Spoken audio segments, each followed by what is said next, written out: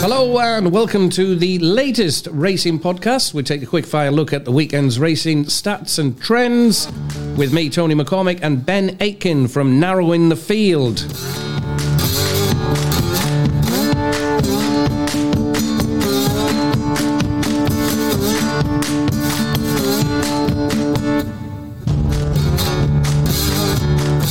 Welcome along, everybody. How are you, Ben? Welcome along, mate. Good week? Yeah, good. Just freezing my biscuits off like everyone else. But yeah, all good, you? Yeah, good. Yeah, busy. Yeah, the weather changing, of course, and we've all got our fingers crossed that Cheltenham goes ahead this weekend, of course. We start this week a look at the main action, tackling the international meeting from Cheltenham. As I say, fingers crossed it goes ahead. The highlight being the December Gold Cup off at 1:50, live on ITV4. Then we go top, middle and bottom. It's off on its jollies again. This time we're taking in the English divisions. No Dumbarton this week, Ben? No, I don't even think they're playing. I think they've given up as well. They'll be on holiday from the... anyway, we close the Podblast with our best of the rest section from the remainder of Saturday's racing. Any Dumbarton players listening, please enjoy your break, lads. Enjoy your break. Come back with some goals in you. Come on, boys. All right, first race we're covering is the at Cheltenham, the 150 December Gold Cup Handicap Chase, Premier Handicap, Class 1, over 2 miles, 4.5 furlongs, off at 150. I have a couple in this at each way prices. First of all, Frero Bamboo, trainer Venetia Williams, Charlie Deutsch, around the 8-1 mark it should be. 4th of 7th, beaten 13 lengths. By Boot Hill last month and at Ascot, and also finished second on seasonal debut at Ascot, over 2 miles and 1 furlong, 2nd of 8, beaten 4 3/4 lengths by Time White, who's since been beaten. So form not standing up there, but I do believe that Frero Bamboo will appreciate the step up in trip to 2 mile, 4.5 furlongs, and can get back to winning ways. He last won on heavy ground in January earlier this year, just at the turn of the year, beating 6 rivals, 1 length at Lingfield over 2 miles. But Frero Bamboo in the 150, and then Fugitive, it was around 12-1 for trainer Richard Hobson. I think he ran well. He finished 2nd of 8 at Cheltenham last month, at the meeting last month in November. 2nd of 8 by beaten 1.5 lengths behind Amarillo Sky. I think he can go well at 12-1. Fugitive in the 150. Ben? Yeah, I'd agree with you on Frero Bamboo. I've got it down to Frero Bamboo and Il Ridotto.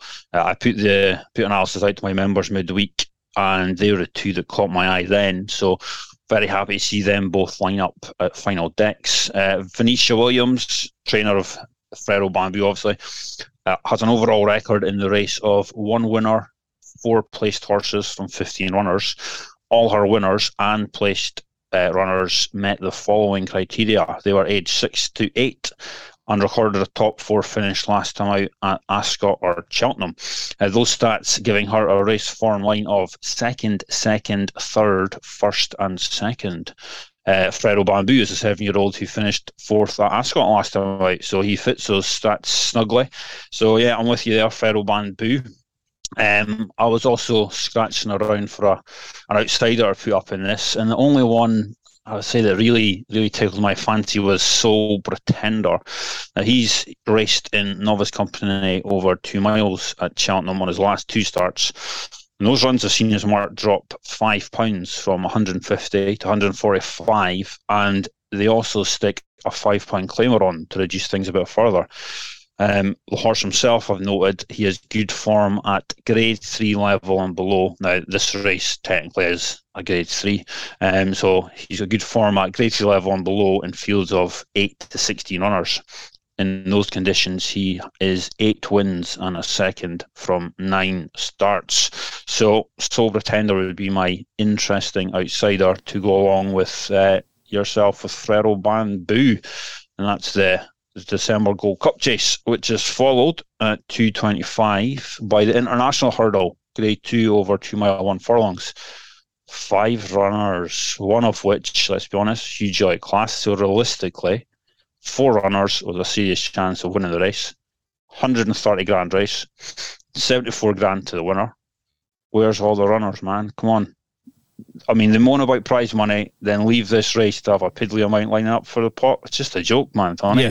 Yeah, agree. It's, you can't moan about prize money and then not have anything in this race. But, it is what it is. We can only work with what we've got. So, what wins it? A tough one, I say, because they're all relatively closely matched on a number of lines. I was looking at Speed Form Pro Form speed figures they produced last time out, very close. So I say the 4 with chances are closely matched for sure. I Like to Move It, very, very good winner of the Greatwood last time out. Now, 8 horses have won the Greatwood last time out and then come on to run in this race since 1998. 6 of those 8 have won the race and the other 2 placed. One of them only going down by half a length. So a big positive for I Like to Move It. Nigel Twiston-Davies won the race 5 times since 2009.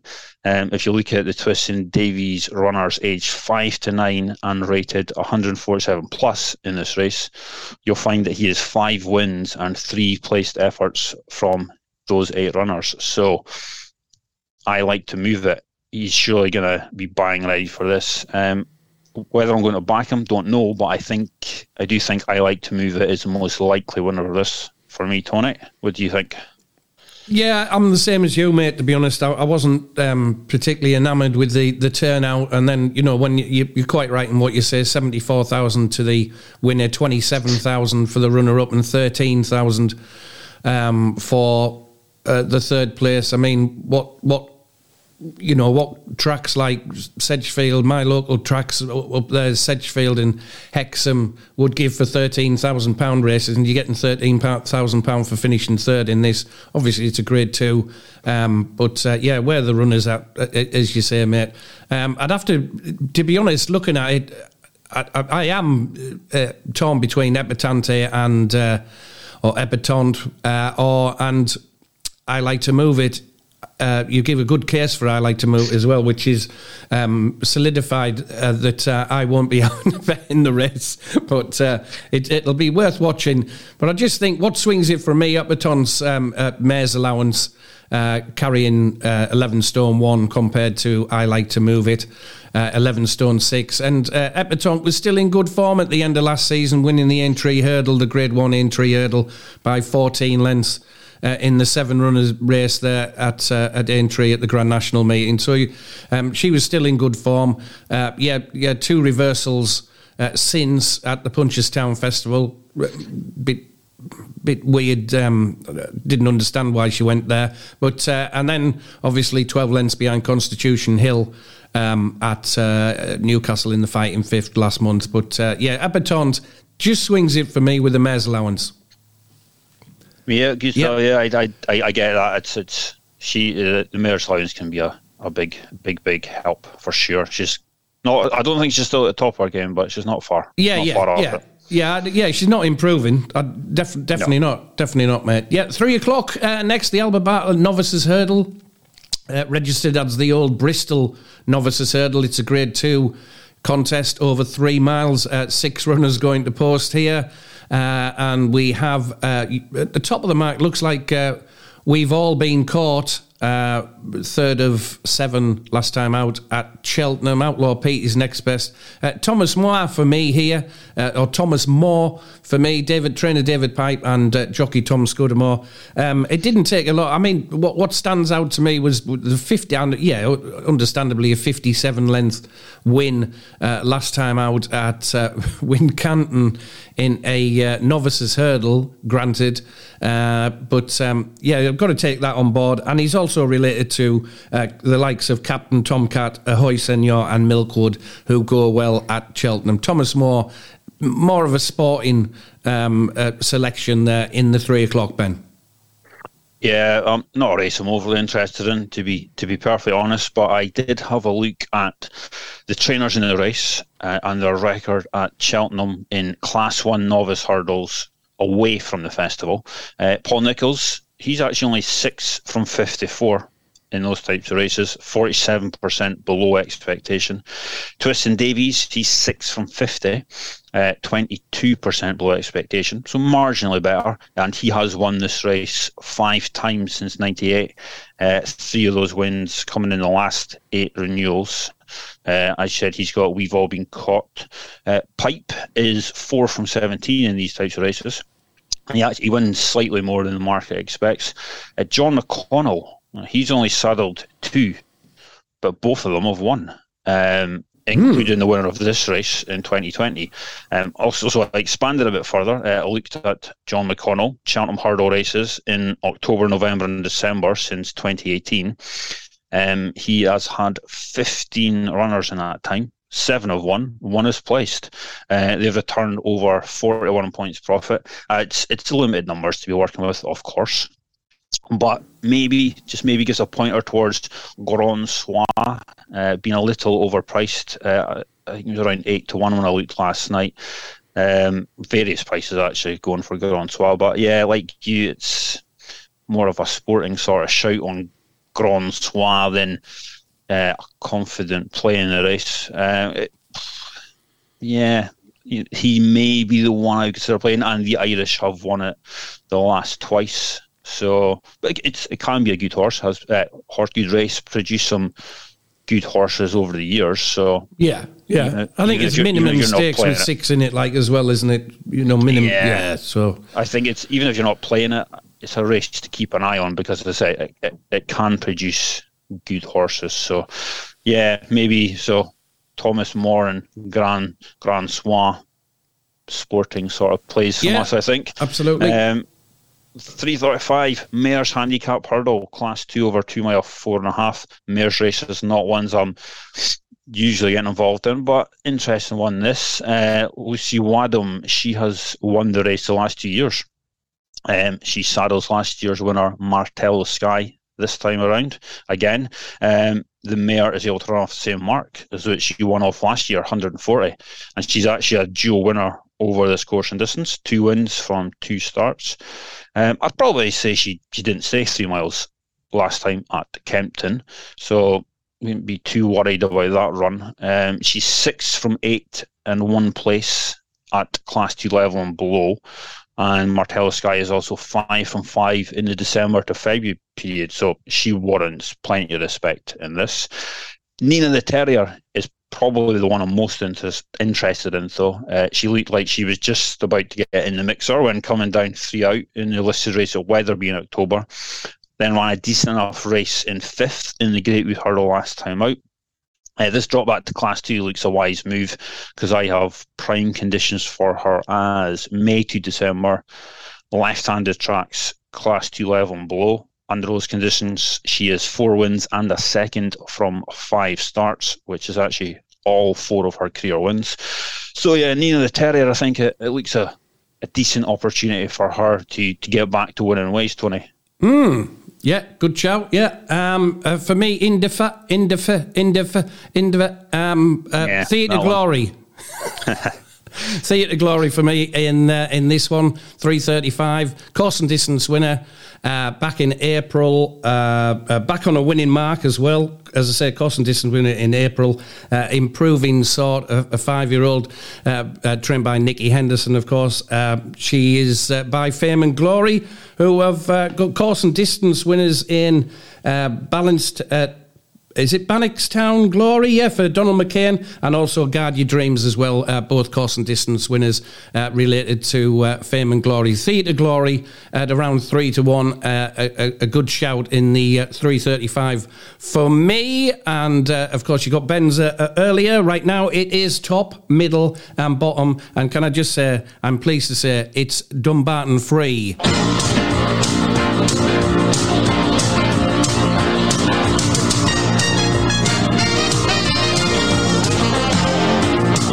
So here we go, top, middle and bottom.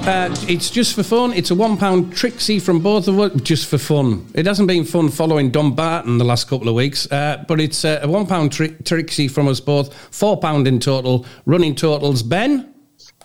Yep, after our hike up to the Scottish Leagues last week, which I know you love, Tony. -4 from you last week. Dumbarton mainly to blame. You're on plus 30.15. Last week, I got plus 1.40 last week. Profit's a profit, mate. Was a profit, and I extend my lead. I'm actually in the lead, plus 35.72. I'll take that profit. Don't know how this has happened, but get in. But yeah, so we're now, there's no Scottish football. There is Challenge Cup or something weird like that. Dumbarton off in their jollies, not playing. So we are going to the English leagues. I've got Championship, League One and League Two. Very quickly, Swansea to beat Norwich City at 31-21. That's Swansea. Port Vale away at Bristol Rovers 19-10. Port Vale away at Bristol Rovers, and Northampton 7-5 away at Harrogate. All odds against. We love them. We love odds against. Go, Ben. Yeah, well, I am going to top Blackburn to beat Preston at 5-4 because Blackburn are on a strong run of home form. Middle, Forest Green, one of my favourite teams, to beat Cheltenham at 7-5. Cheltenham been struggling to score away from home, seemingly, according to stats. So, Forest Green. And bottom, English second, two of my absolute favourite teams of all time. Stevenage to beat Mansfield at 11-10. Stevenage have been rampant at home this season. I've been watching every game. They're going to beat Mansfield. So, Blackburn, Forest Green, Stevenage. Good stuff. So, we'll see how this goes, Tony. Anyway, back onto what we're here for, some of the racing. Final section, trend, stats, pointers, prime conditions. You all know the score by now. So, do you want to start, Tony? You've got two for us. I have, yeah. It's 12:20 at Doncaster. Dorian, Doireann. Dorian, trainer won this contest 12 months ago, while Dorian finished second of 7 runners at Fakenham last month, beaten 1 length, but 23 lengths ahead of the rest of the 5 runners in the race. 8 race maiden is Dorian, but looks a little big at the moment, 6-1. 9 runners going to post, hopefully 6-1, a bit of an each way there on Dorian in the 12:20 at Doncaster. 2:32 at Hereford tomorrow. On Saturday, Cap de Mathan for Paul Nicholls. Ran well in defeat on second start over larger obstacles at Wincanton last month, finishing second of 5 runners, beaten 1 1/4 lengths, but once again another one to finish well ahead of the rest of the field. This time, Cap de Mathan finishing 13 lengths ahead of the third Fakir. So it would be a win selection on Cap de Mathan, the Paul Nicholls trained horse, in the 2:32 at Hereford. Ben? Yeah, I'm going to stick with Hereford. I'm going to look at Venetia Williams. Now, her record in handicaps at Hereford in November and December period reads very, very well, especially with her runners aged 6 or older and that start around 6-1 or shorter, so near the head of the market. Since 2017, she is 8 winners and 3 placed horses from 18 qualifying runners. So that's a 44% win strike rate, and it pulls in almost 23 points profit. She has 3 potentials on that angle on Saturday.